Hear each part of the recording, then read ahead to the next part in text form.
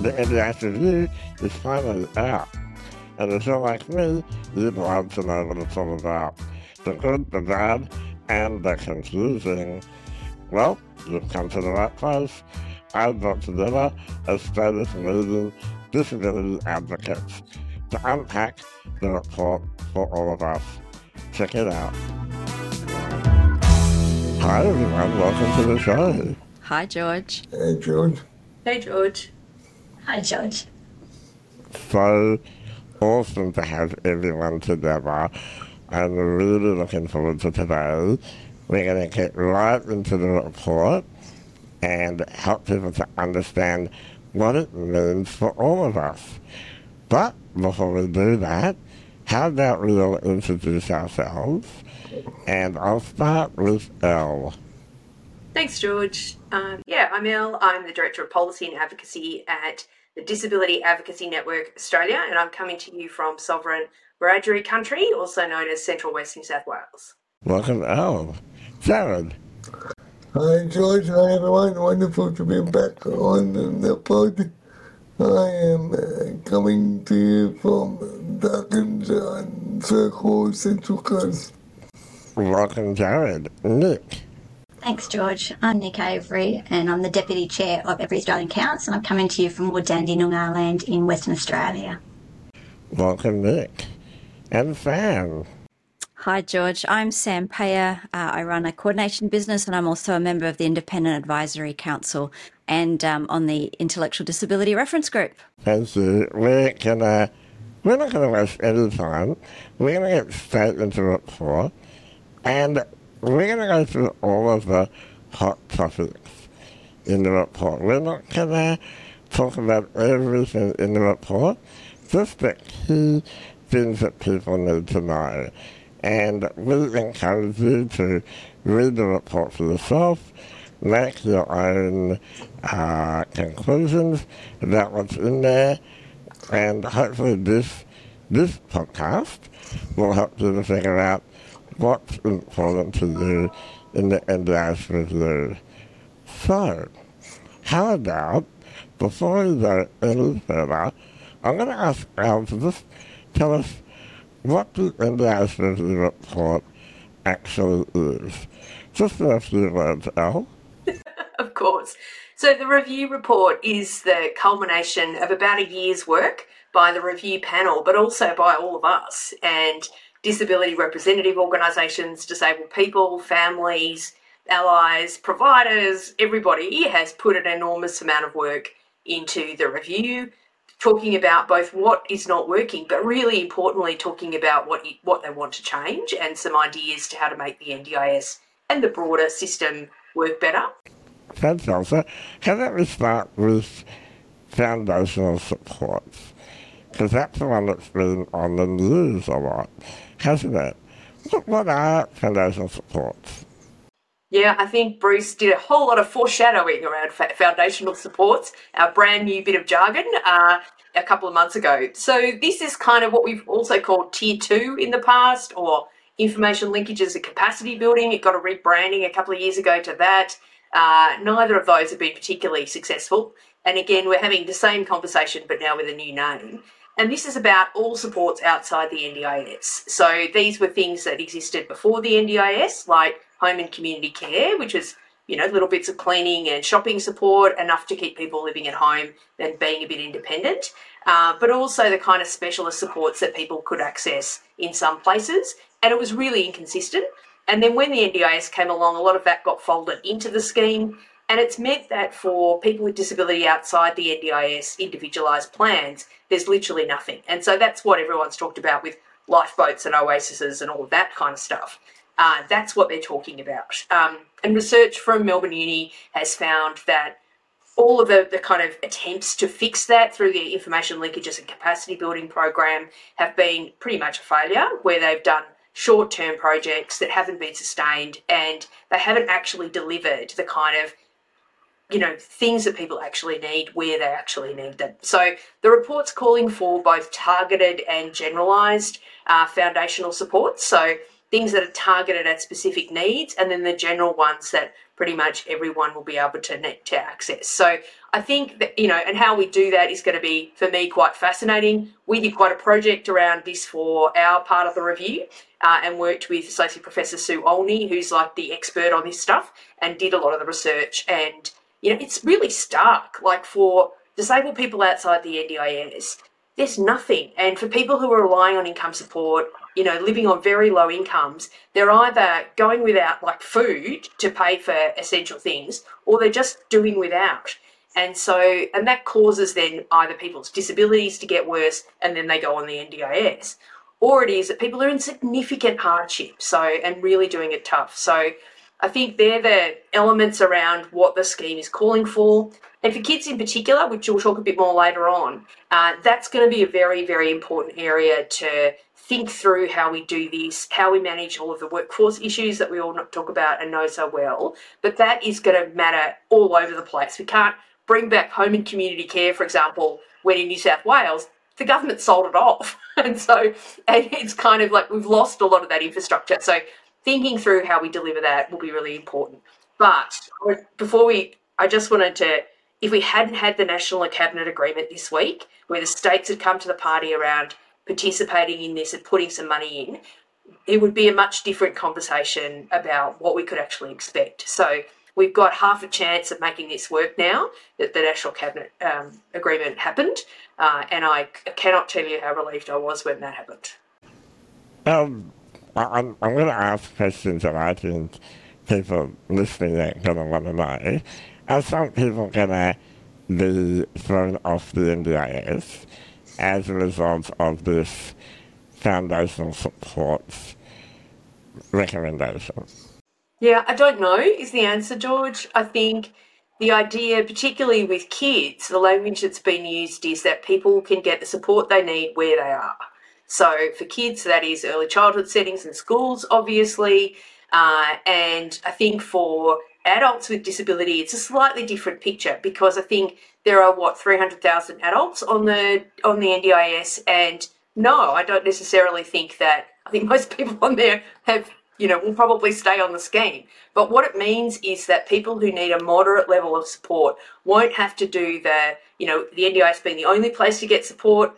For people who can navigate that and get the reports and the diagnosis and all of the shenanigans, to be able to get on and get a small package, they may be able to not have to go through all of that trauma, basically, to actually get the supports they need in the community, if what they're after is a small amount of, home and community care, because those services will be there. But that also means that people who have like a non-permanent disability, so say someone has cancer, doesn't have a family or doesn't have supports, but urgently needs some help and support. We know that at the moment people get nothing, so or have to rely on volunteers or something else. And so for people who are, unwell for a long period of time, like 2 or 3 years, they will be able to get something, So one of the things we put out a big media statement from all of the disability representative organisations, not just the national ones, but lots of state organisations from lots of across the civil society. We had about, I think, 60 or 70 organisations signed up. And as part of that statement, we said that no one is to be taken out of the scheme or any of that while there's nothing else. Like, there's just to be nothing, so that people with disability aren't going to, over my dead body, will miss out on supports while the states get their shit together, to, the technical term, of how this is going to work. So, like, I want to reassure people that absolutely we will fight any attempts to remove people from the scheme before anything else is in place, because that would be even more unfair than the current system already is. Thanks, Al. That's reassuring. Nick, you work a lot with young people with autism, and you're on the committee of Every Australian Counts. Are you concerned about this proposal? Yeah, there's a lot of concern in the autism community. We've all heard the rhetoric in the media lately that autistic people and kids in particular are the problem of the reason that the NDIS is blowing out, and it's simply not true. We also know that autistic kids particularly have the lowest funding amounts in their plans. So there is a lot of fear in the community that is a possibility. And with regards to the foundational supports and the early intervention proposals, Some of that looks like it could potentially work for some people, but there's also some concern that how that might play out in regional and remote Australia, where there is much smaller markets. We know there's a shortage of allied health professionals Australia-wide, and there is the possibility that there's concern that schools could take the funding and use it for the purposes that they choose, which is what happens particularly in Western Australia with the education support funding. But there's also the concern that in regional and remote areas where there aren't enough allied health professionals to go around, that those professionals may be allocated to a particular school, which means that we're effectively creating segregated schooling, and we don't want that to happen. So we need to be really careful in how we co-design these foundational supports and the early intervention pathways to make sure that it's really properly fair and inclusive for people. Yeah, that's really important. Elle, tell us a bit more about early intervention. Yeah, I mean, the report's quite clear that there was meant to be 2 early intervention pathways, like one for kids and one for adults, and that the adult one is totally underdeveloped and basically nobody really knows what it is or knows how to use it, but that they want to do much more work there. I think it's fairly well accepted now. Like, I feel like we've won that particular policy battle that, you know, supporting kids early on is a really good thing and that we should do more of that.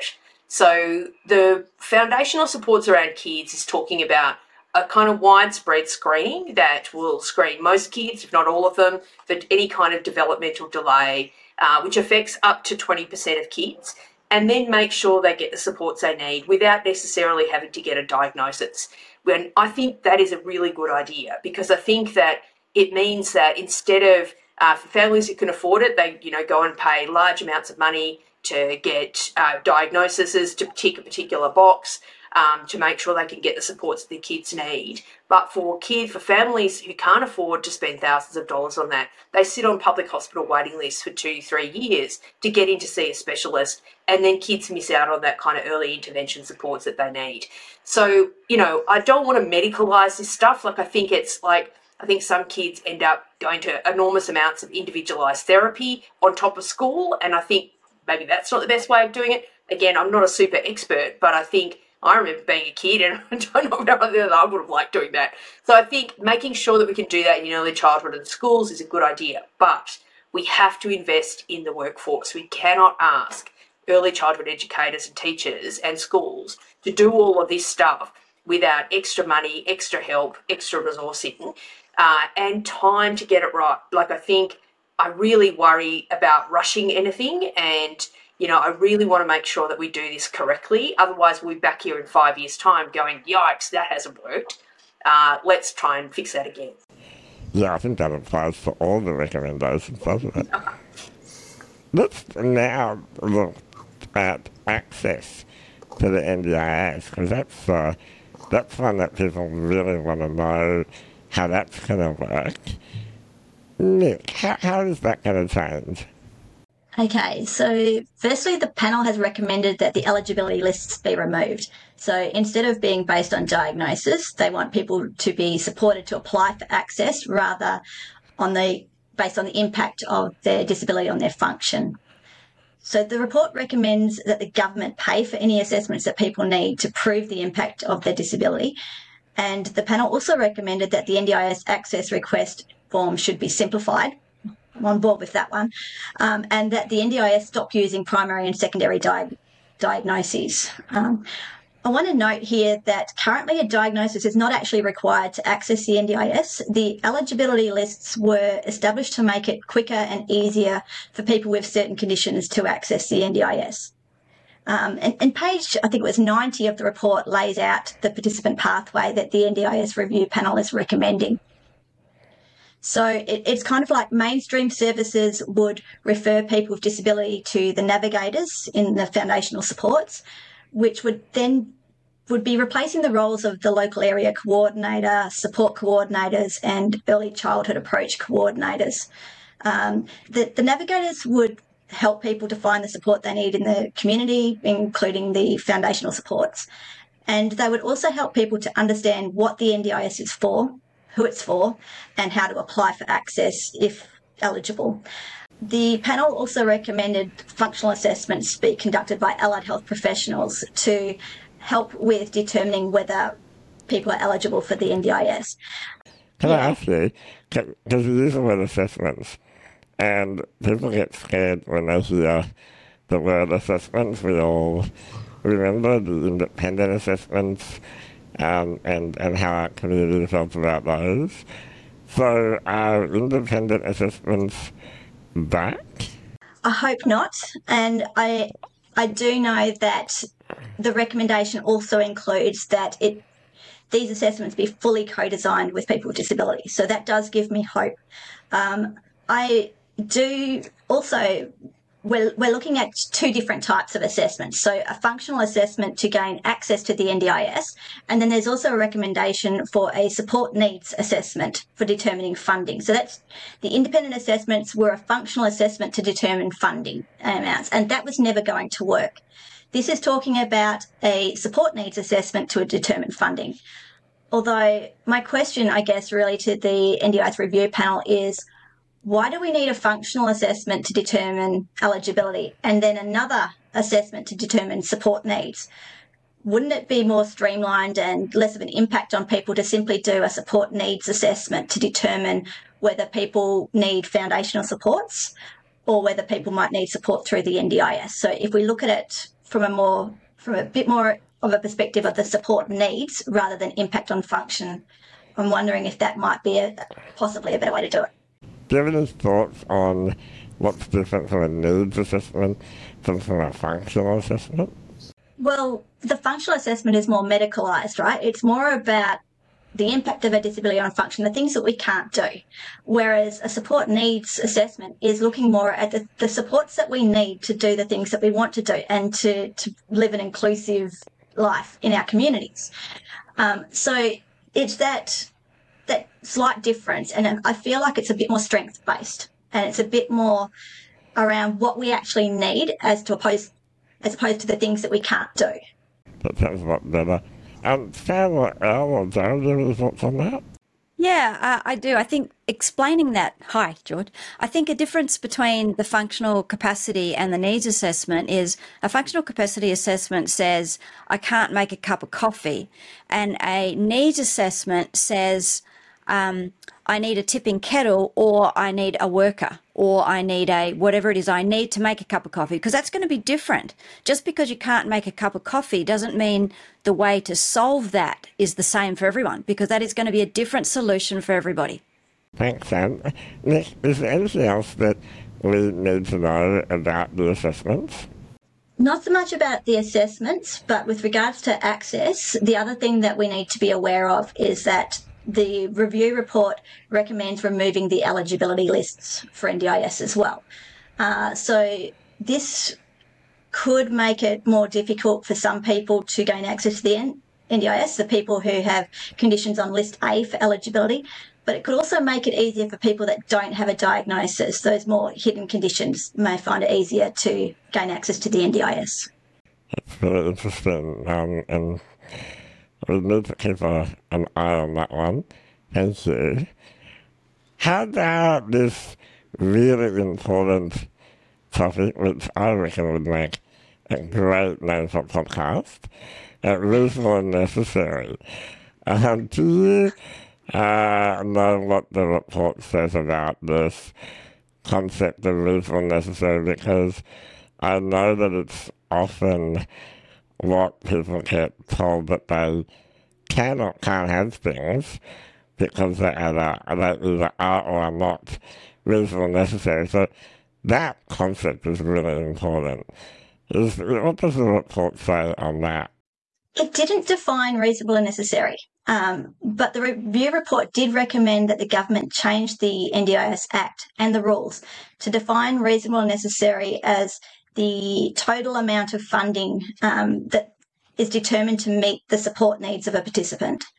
So they're recommending that we have a reasonable and necessary budget that's based on our support needs and the intensity of our support needs, rather than on the impact on function.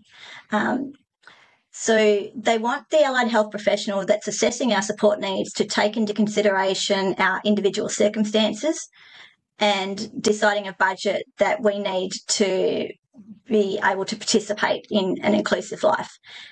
And the other thing that the report recommended was that our NDIS plans be a lot more flexible, which is great, and that people with disability and families be trusted to use our funding in the ways that best support our needs, but with a lot more guidance from the navigators, and they also want us to use evidence-based supports. How would they be more flexible, Nick? So we're talking about a budget that's for the whole of the person. So there's some things that would be not flexible. So there would still be some stated supports, like for home and living supports, for example, might be stated supports. But the rest of the budget would be more flexible. So rather than having a core and a capacity building budget, we'd be able to flexibly use our funding between the two. Oh, that's good. That's a good thing. Allow flexibility and choice. Speaking of which, probably the safeguards of relevance, Jarrod. What are the proposed changes around those things from the NDIS review? And I knew you were going to give me the spicy one, George. The work. I think we're all pretty disappointed in the community around the lack of teeth that the Commission has had in the past, and some of the things that have come out. It's probably good to say, it's probably important to say that this is also in response, it could be in response to what we've seen in the Disability Royal Commission as well. So I imagine the NDIS review panel would be taking that into consideration. So a lot more tidying up and a lot more oversight of services and things.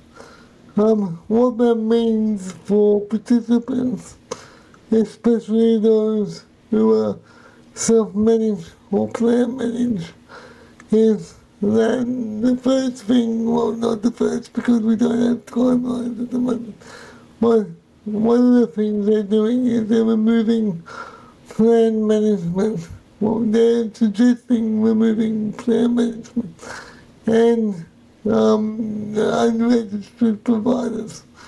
So what that means is if you, for example, if you have your cleaner who is just a typical cleaner and you pay them out of your NDIS funding and they're not NDIS registered, then you won't be able to use them. But what they can do is they can register, and what they're talking about is making, they're having tiers of registrations. So things like cleaners, gardeners, transport maybe will have less of a barrier to get into the workforce. But when it comes to things like personal care, home and living, those things will be quite tight and they're a lengthy process. Which brings us to probably the biggest contentious issue in the community at the moment is who decides on who supports me. And there seems to be a mentality that if you have registered providers, if you have quality safeguarding processes, and if support workers have qualifications, that somehow prevents or lessens the risk of abuse and neglect. And we've seen in the DIC that's not technically accurate. And I obviously have a vested interest in this because I require in-home support, and all of my team are unregistered, and they do a fantastic job. So I'm a little bit distressed about this, George. Yeah, I totally understand. So you're not alone. There's a lot of us. I'm also one of those people who are very, very concerned about the recommendation in the report to restrict our options and force us to use registered providers. One of the things that I think it's important to say to our listeners is that, again, these are recommendations, and there will be opportunities to have your say, have your input. I've already heard Bill Shorten say that he wants to listen and work with the community, and I'm meeting on Monday. So I'll tell you more about how that goes. So is self-management dead? Is it still going to, like, one of the things that I know people say to me is that they self-manage, not because they love doing the paperwork, no one loves that, they do it because they want to use unregistered providers. So why would you self-manage now if you're going to have to use registered providers? So they've been talking for a little while before the recommendations, before the report came out, around making self-management a little bit easier with the system. I'm not quite sure now, or Nick might know the name of it, or even Sam and George, you might. The name of the system is CPOF. I don't know what the C stands for, but the PO stands for point of sale. Yeah. I know that Sam knows all about this. Can I talk to us about CPOF, Sam? I don't know. I think a lot is probably not correct, but I think You know a lot about everything, Sam. So. no, I absolutely do not.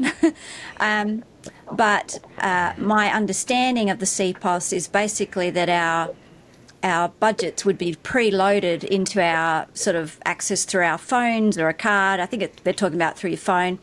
So you can just tap and go and pay as you go, because one of the big barriers for self-management, obviously, is that for many things you would need to pay up front. And if you don't have the capacity to do that, you can't self-manage. So the idea of being able to tap and pay for things up front straight away is really, really attractive. So, this has been flagged for quite a long time. We changed the legislation last year to allow for this.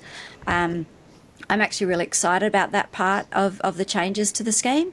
But once again, all these things are happening slowly, and we've got to do them right, because I do have a concern. I don't want everybody to know that I'm using NDIS funds for everything all the time.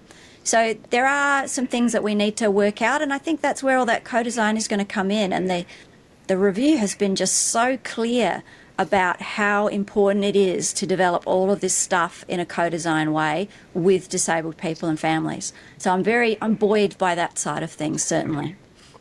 Yeah, I'm looking forward to the card. I hate paying invoices and having to claim. Like, can you just put on the card? Thanks. That'll be handy. So, Jarrod? I was worried about the card until I realized that all providers are going to be some level of registration, because it did feel a little bit othering. If you walk into the supermarket and you have to buy your wipes or your gloves or your COVID test, and you put out this card that everyone knows is different, that can be quite othering. But now that we all have to have some level, now that services have to have some level of registration, I think we're pretty much giving up that. We haven't given up yet, Jarrod. There's a recommendation. So.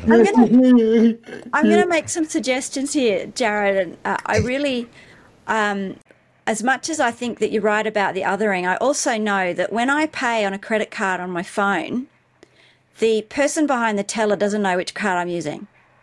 Right? I could be using a gift card that's preloaded onto my Apple Wallet. I could be using my Amex or my credit card or my bank account. And if NDIS is just one of the things in that list of options, they're not going to know. They're not going to know who I'm paying with. So I do think there are some options. I think the registration part has to be there because, of course, they have to be connected to that CPOS system. So for the supermarket, for example, it's going to be as simple as them enrolling in the system, not having to do audit or anything like that. That's Yeah, that does bring up another cost of entry for service providers. So when we're talking about lawnmowers and gardeners, that's another cost that they would need to absorb. Jarrod, thank you for that. I might get Nick Avery to come in on this one, because I know, Nick, that you live in a rural regional area where services are often quite hard to find. What are your reflections on the changes on the product, or the proposed, I'm going to keep saying it, proposed changes to the quality and safeguarding? Yeah, there are some concerns, particularly for regional and remote Australia. There's 4 levels of registration that the panel is recommending. So there's advanced registration for high-risk supports, general registration for medium-risk supports, and then basic registration for lower risk, and enrolment, which is your basic visibility and requirements for the lowest risk support. So that's your cleaners, your gardeners, that sort of thing. My concern is that this is a stick rather than a carrot. We have massive shortages of providers in all areas. And if, particularly in regional and remote Australia, where there might be only 1 or 2 participants with an unregistered provider, so what incentive is there for a provider to register, to do enrolments? We know that people hate filling out forms. Nobody enjoys filling out forms or dealing with bureaucracy. So regardless of how simplified it is this enrolment process, and they're talking about a simple process, but they've also recommended that even for the enrolment level, the lowest level, that the workers would be required to do the NDIS code of conduct training and a worker screening check, and proof of identity as well. So it's not simply a matter of notifying them of your ABN, for example. So my concern is that, particularly in regional and remote Australia, providers are just going to say, nah, I'm not going to do it. I'm not going to register. And those 2 or 3 people with disability in a community that need the cleaner or the gardener won't have it. And we need to remember that we're in the middle of a housing crisis, right? So if you're a person with disability living in a private rental and you can't get a cleaner to clean your home, you're then at risk of being evicted because you can't meet your rental inspection requirements. And also, again, on the fact that we're in the middle of a housing crisis, what about builders for home modifications and things like that? What incentive is there for a builder to register as an NDIS provider to do those home modifications that we need? Here in Western Australia, as recently as last year, I haven't checked again, but there was only one NDIS registered provider in WA who was a builder, and they were based in Perth. So we're already having an issue with the NDIS requirement that if the home modifications cost more than $30,000, you have to do a registered provider, and we had one for the entire state. And WA is a pretty big state, guys. It's not very practical. So we need to make sure that we're not throwing the baby out with the bathwater. We need that choice and control. We need that ability to make sure that people with disability aren't left without support because we're requiring registered providers. We need to strike a balance. We need that to protect choice and control. That's the NDIS that we fought for. But we also need to make sure that maybe people with intellectual disability that are being placed into accommodation that's not suitable or is not safe, that we know where they are and that they're supported. So I would like to see the disability community co-design a method that protects our choice and control, make sure that the people who are at higher risk are safe, but also make sure that people get the support they need and are able to choose who supports us. Yeah, choice is so important. And you put that really well. I want to go to you now, Elle, and get your perspective on this, because I know that you work with advocates and advocacy organisations, and you see a lot of people in really awful situations. Can you give us your take on this? Yeah, I think one of the things that advocates talk to me about that wakes me up at 3 o'clock in the morning all the time is people in what we call unregistered SIL. So supported independent living is the category of funding where people have the highest support needs, and it's, really intensive support all the time.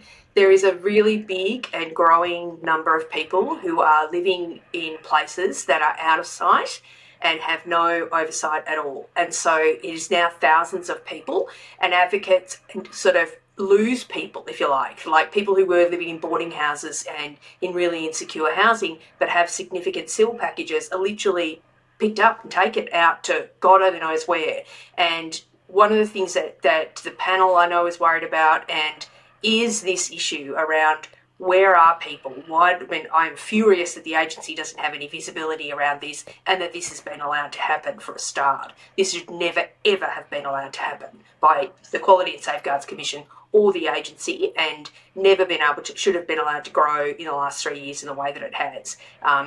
You can hear that I'm quite angry about it because I think these are some of the most disadvantaged people who often have no families and no one around, and so they're really rely on advocates to be walking with them to have anything like the kind of choice and control that we've talked about. So I think that tackling that issue is urgent and urgently needs to be done. But I really am worried about exactly the issues that Nick had raised around. I live in a regional area as well, and I cannot imagine the guy who mows my lawn having anything to do with registration. It's a slightly random, very regional arrangement that would be extremely difficult to find any kind of regulation system to deal with that, and Gray and his quite odd schedule, but anyway, but it works totally fine for me and works fine for my neighbours and the way that it works. But so I think that the critical element here is how do we embed the co-design that isn't just kind of ad hoc, but right structurally in from the beginning. And the thing that we asked for in the big statement, the collective statement, was a Disability Reform Implementation Council, because we have the recommendations from both the Royal Commission and the review now happening. And for us not to be at the table, as we're not at the table for the Royal Commission, they've done this task force behind closed doors, where we're just kind of being asked to consult for the survey and some of that kind of stuff, which feels incredibly disrespectful. We have to actually be baked into how these reforms are rolled out and discussed, and we need to design what the co-design looks like, because I think it's really important that we are seen as equals in this process. And what I worry about is that governments will kind of get into a room and go, oh, well, we need to do this and this must happen this way. And then we'll be asked to co-design, which is really consultation on the model that they develop. So we need to be pushing really hard for us to actually be at the table in significant numbers. We have to be included, but I think that we have to make sure that the system works for people who have self-managed and done it really well, and that works really well. But we have to have a regulatory system that means that people with intellectual disability or people without families are not being exploited and abused in the way that they are. And, Jarrod, I totally agree that registration isn't the silver bullet to stop violence and abuse at all. We've seen that with the own motion inquiry from the Quality and Safeguards Commission and from the Royal Commission. But that unregistered SIL providers is not the answer either. So we've got to balance all of these things together and do it properly and well and in kind of deliberative steps, I think, to make sure that we can get things right so that choice and control is absolutely preserved. But how do people who use SIL have choice and control as well? So that's important. It was really interesting that I only found out that SIL was able to be unregistered in the first place. It feels like there were things that happened as the NDIS was developed that were absolutely never intended, and that we need to look at those and go, okay, we need to understand the problem. The solution, I think, is one where people like where people can have individualised arrangements, and that some of those individualised arrangements will include direct employment, it will include providers that are innovative. Nick, you directly employ. How did you feel not seeing one mention of direct employment in the report? I wasn't surprised to see it not included in the report because it's often not on the radar with NDIS. Very often it tends to be forgotten. Direct employment is where people are self-managing NDIS funding and managing payroll, superannuation, workers' compensation, tax, training for the support workers. All of that is managed. We are direct employing support workers and they are part-time. They are paid $42 an hour and we're saving the taxpayer $30,000 a year. So our son has quite high support needs and would, under the proposed system, would be requiring either advanced or general registration for support workers. So that would then mean that we're not able to use the support workers that he's built a relationship up with now, 11 years with one and 4 with the other, and also that his supports would instantly cost $30,000 more than what they currently do per year. I think that we need to come up with a system for ensuring that people are safe and ensuring that choice and control is protected and that direct employment can occur and that people can still use unregistered providers. And one of the things that we wrote in a submission to the NDIS review was a suggestion around safeguarding that involved more check-ins with participants to make sure that participants were safe, that providers were not defrauding them, that funds were being spent by providers in the way that they should be, and providing more support in that way. In the community I live in, it's not uncommon for people to have not heard from NDIS at all for 3 or 4 years. And that's not okay. We need to... Is there a role for navigators in this system to be part of that safeguarding process rather than taking away the choice and control to be able to choose who supports us? I agree with what Elle was saying, that we need to make sure that people who are being exploited are not, that can't happen. But I don't think that mandatory registration is the answer. Can I turn to you now to help us understand how the review wants the experience of the participant to be in the future under the NDIS? Yeah, I think the review's taken very seriously what disabled people and families have said, that the current system is traumatising, which is a pretty awful way to and have on the record that a government system that's supposed to provide public services is profoundly traumatising for disabled people and families. So the way that they've talked about the participant kind of journey is for it to kind of be like a funnel where people can come in and more people can come in and get support, and then that kind of the way that is they work with the navigator is actually much less about blame, much less about kind of justifying individual items all the time, much less about, the $3,000 OT report for the $1,000 wheelchair cushion, which is what a friend of mine had to go through. And I think that kind of process, as Nick and Sam have talked about trusting people with disability and families with their whole budgets, rather than this kind of line by line justification, different things in different pots, and then having to re-justify that to the plan manager and re-justify that to the NDIS before you can actually purchase the item or do the thing. And so I think that kind of building of capacity has been one of the big missing pieces. I think the last couple of years have really seen the NDIS, the way I've described it, as kind of protecting the scheme from disabled people rather than facilitating us to live in the community and to have a good life. And so I think to see that cultural change in the agency and the cultural change to shift to people with disability and families being in charge of their whole budgets and over a much longer period of time will be the way individualised support systems work in other places. We had, and Dana, we got Simon Duffy to do a report for us around the NDIS Mark II, and I know you had a conversation with him and Dr. Mark Brown around that. And that was one of the things that he was so horrified by compared to other systems, that the NDIS had kind of morphed into this line-by-line approvals all the time rather than actually trusting people with disability with their own budgets. Now let's talk about one of my favourite topics, and that's housing and living. Sam, what are they recommending in this area? There's some big stuff in here, George. I think I really just want to cover one or two because, it's only been 48 hours since this thing was released, and I've got to be honest, I have not yet read all 1,800 pages of report and supporting documentation and everything else. So I think the big news in the NDIS review is the talk of 1 to 3 shared supports, and that would be basically the standard funding level, or the most funding level for most people. They've very clearly said that there'll be exceptions to that. There will always be funding for people who require higher levels of funding, and I think that's really important for everybody to know.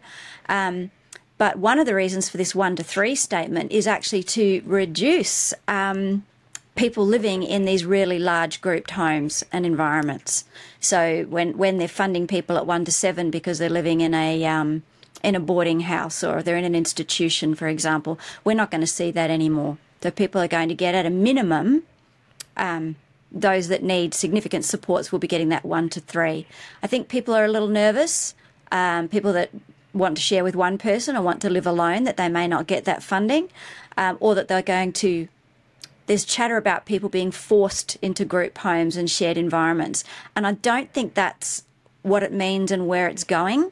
I think what they're really trying to say is that we don't have the budget to give everybody full one-to-one support. Now, I'm not going to give a position on that because, I'm uncomfortable with that thought that we can't afford that. So I don't really want to go deep into that. What I do want is for us to know that 1 to 3 doesn't mean you have to share with 2 other people. It means that you've got a funding bucket that you should be using creatively, where you can still share supports without having to share your home. So, and I think there's some really creative and awesome ways to do this. ILO has not been taken up across the scheme as well as it could have and should have. And I think this is going to really encourage and support people to look at that carefully and do that really well. You used an acronym there, Sam. Thank you. ILO. Yep. Individualised living options. I don't think it actually means anything. It really just means you get a bucket of money, you make it work for you. So, for example, my son, when he moves out next year, he is actually going to share with another young disabled man, but they won't probably get funding to give them 24/7 support, but they are going to be share housing with other young people without disability who can provide that overnight backup, I guess. And we are going to develop relationships with the neighbours if needed. I know that one of the neighbours at his house, for example, is a plumber. So I know that if the pipes burst or the electricity goes off, he's going to know to go next door and knock on Scotty's door and say, mate, come and help. They're the things that can reduce the needs for that 24/7, one-to-one, in-your-face support that most participants don't really want a worker in their face all the time anyway.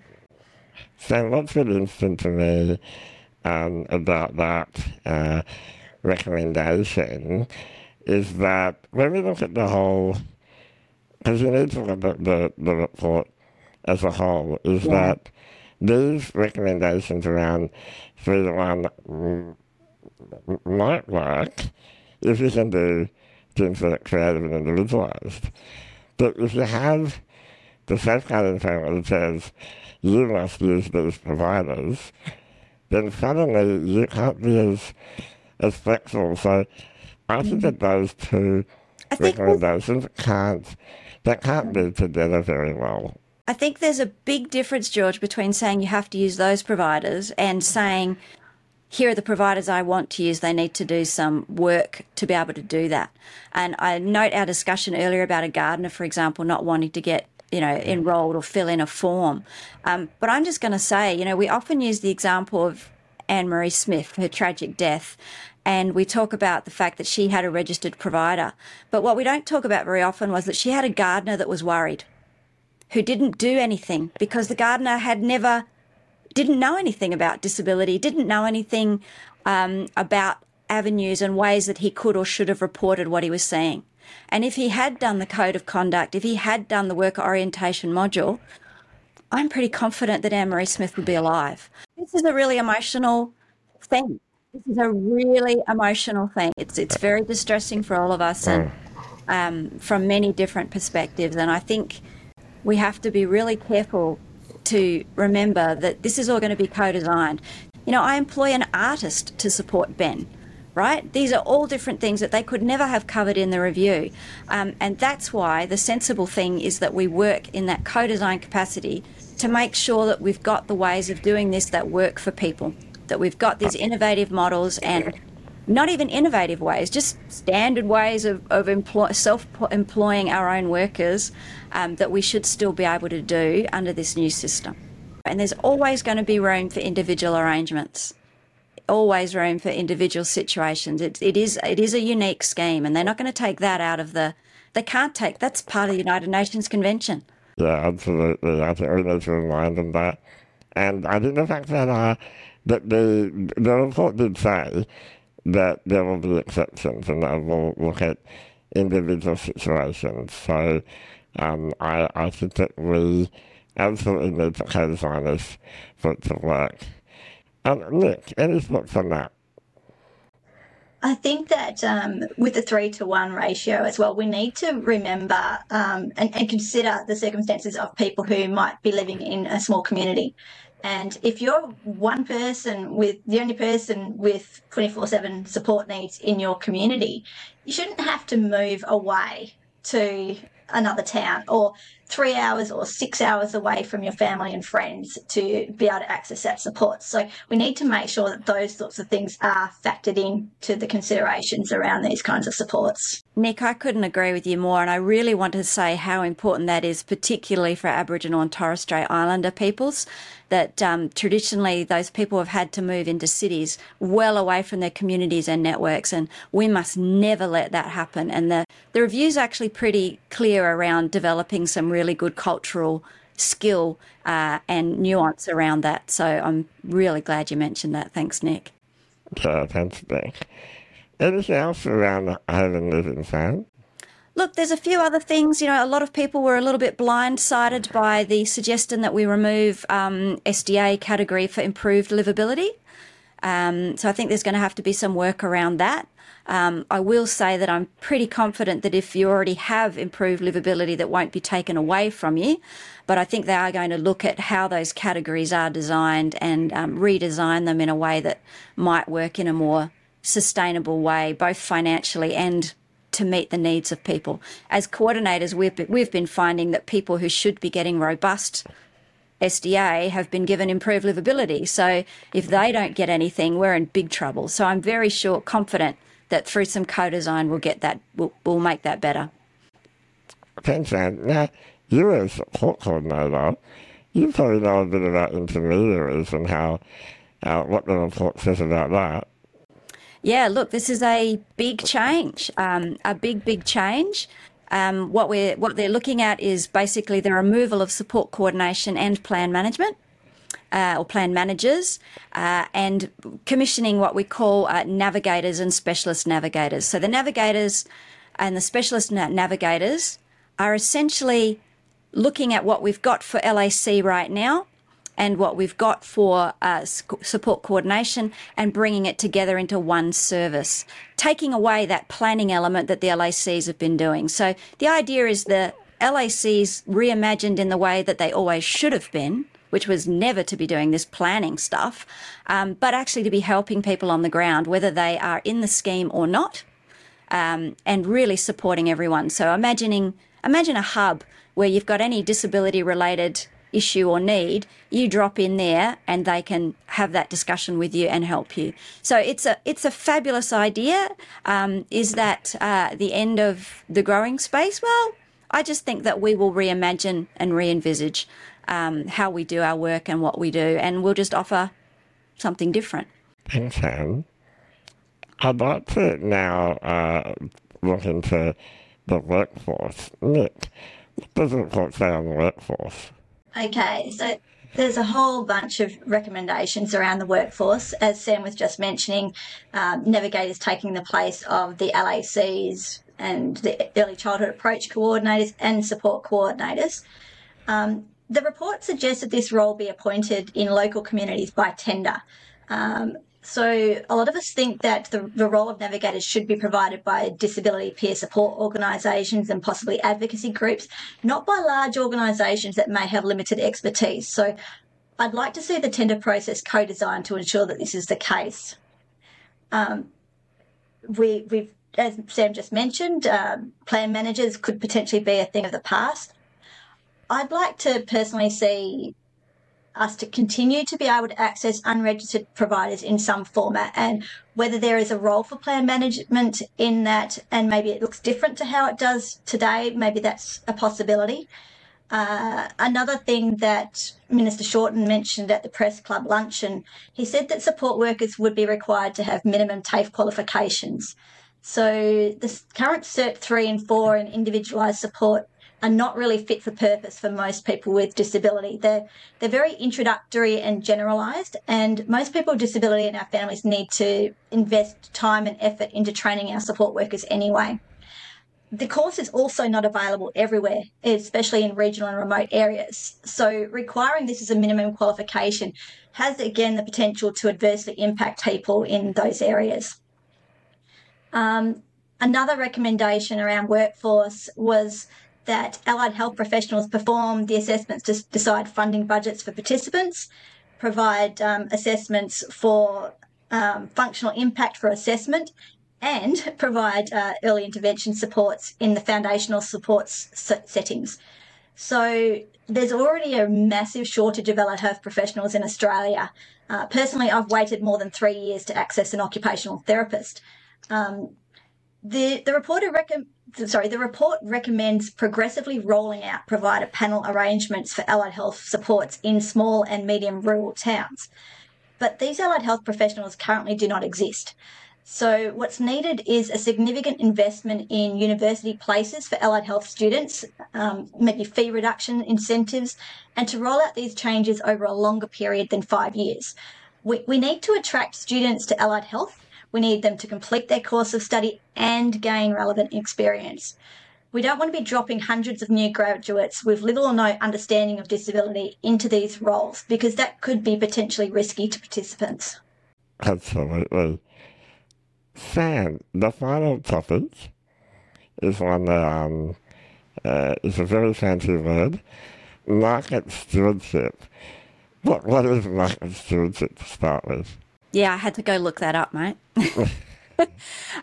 Market stewardship. I'm not even going to define it, but I'm going to talk about what they think, how they want this to look, and what it is bringing all disability stuff together across all levels of government, in government, to make sure that people with disability are considered and looked after at all, in all places, so that everything works together. So we've got this thing called the Australia's Disability Strategy, which is supposed to mean that, the Transport Department and the Health Department and the Prison Department, all of these people look after people with disability. What the market stewardship piece of the review is proposing that we have an overarching body for disability across the country that looks after all sorts of things, including the agreements between the states and the federal governments, that looks after research and outcomes, that looks after things like building really good research and evidence about what works for people with disability. It's quite a big picture perspective of what needs to happen in the sector. I think we've covered all the topics now, which is a great time to just get some overall reflections on the whole report. How about I start with you, Sam? Sure. Overall reflections, I think we all need to take a breath and slow down and know that this is going to be a really long process. This is 5 years in the making, and a lot can happen in 5 years, and it gives a lot of room and space for disabled voices, and that's the key to all of this. So we've got to work with disabled people and families to make sure that the recommendations don't have unintended consequences. We've got to ensure that those specialised use cases and services for one and situations are worked into all the models. We've got to make sure that choice and control stays at the heart of all of this stuff. It just has to be that way. Oh. One of the things about the review is that the Prime Minister and Cabinet who ran the review were completely astonished by the level of engagement from disabled people. And I think it shows government how much that people care about the NDIS and now and into the future.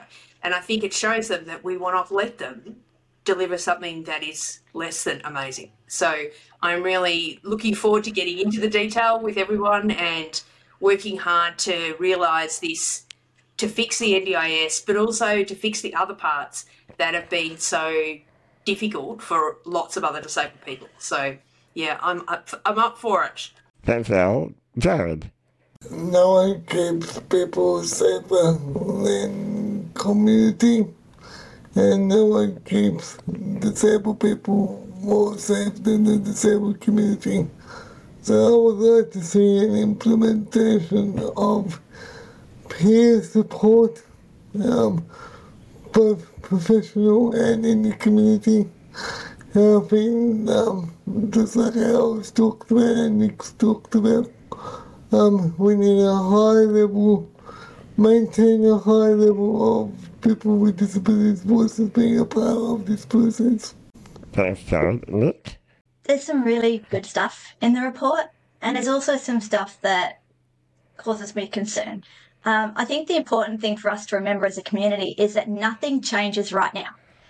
We can advocate in favour of the things that we feel are good in the report, and we can advocate for alternatives to the things that we disagree with. So, I think that's really important. And we also have a commitment from the NDIA Senior Executive to co-designing this work with us. We have also a commitment from the Commonwealth Government to co-design this work with us. So I want to see the entire disability community having our say about making this work for us. It's our NDIS and we need to fix it. Thanks, Nick. What a great note to end on. Thank you, everyone, for your contribution. I feel like our community is stronger together, and we're stronger with information and knowing what all of this means. And I feel like today we got a little bit closer to helping people know what this all means. You, as individuals and as organisations, have really made an important contribution today by joining me on this podcast. So thank you for your time, and have a great afternoon. Thanks, George. Thanks, George. Thanks, George. Thanks, George. That's all we have time for on today's episode of Reasonable and Necessary. We want to thank all of our podcast partners, Avery Saying Counts, Disability Advocacy Network Australia, and The Growing Space.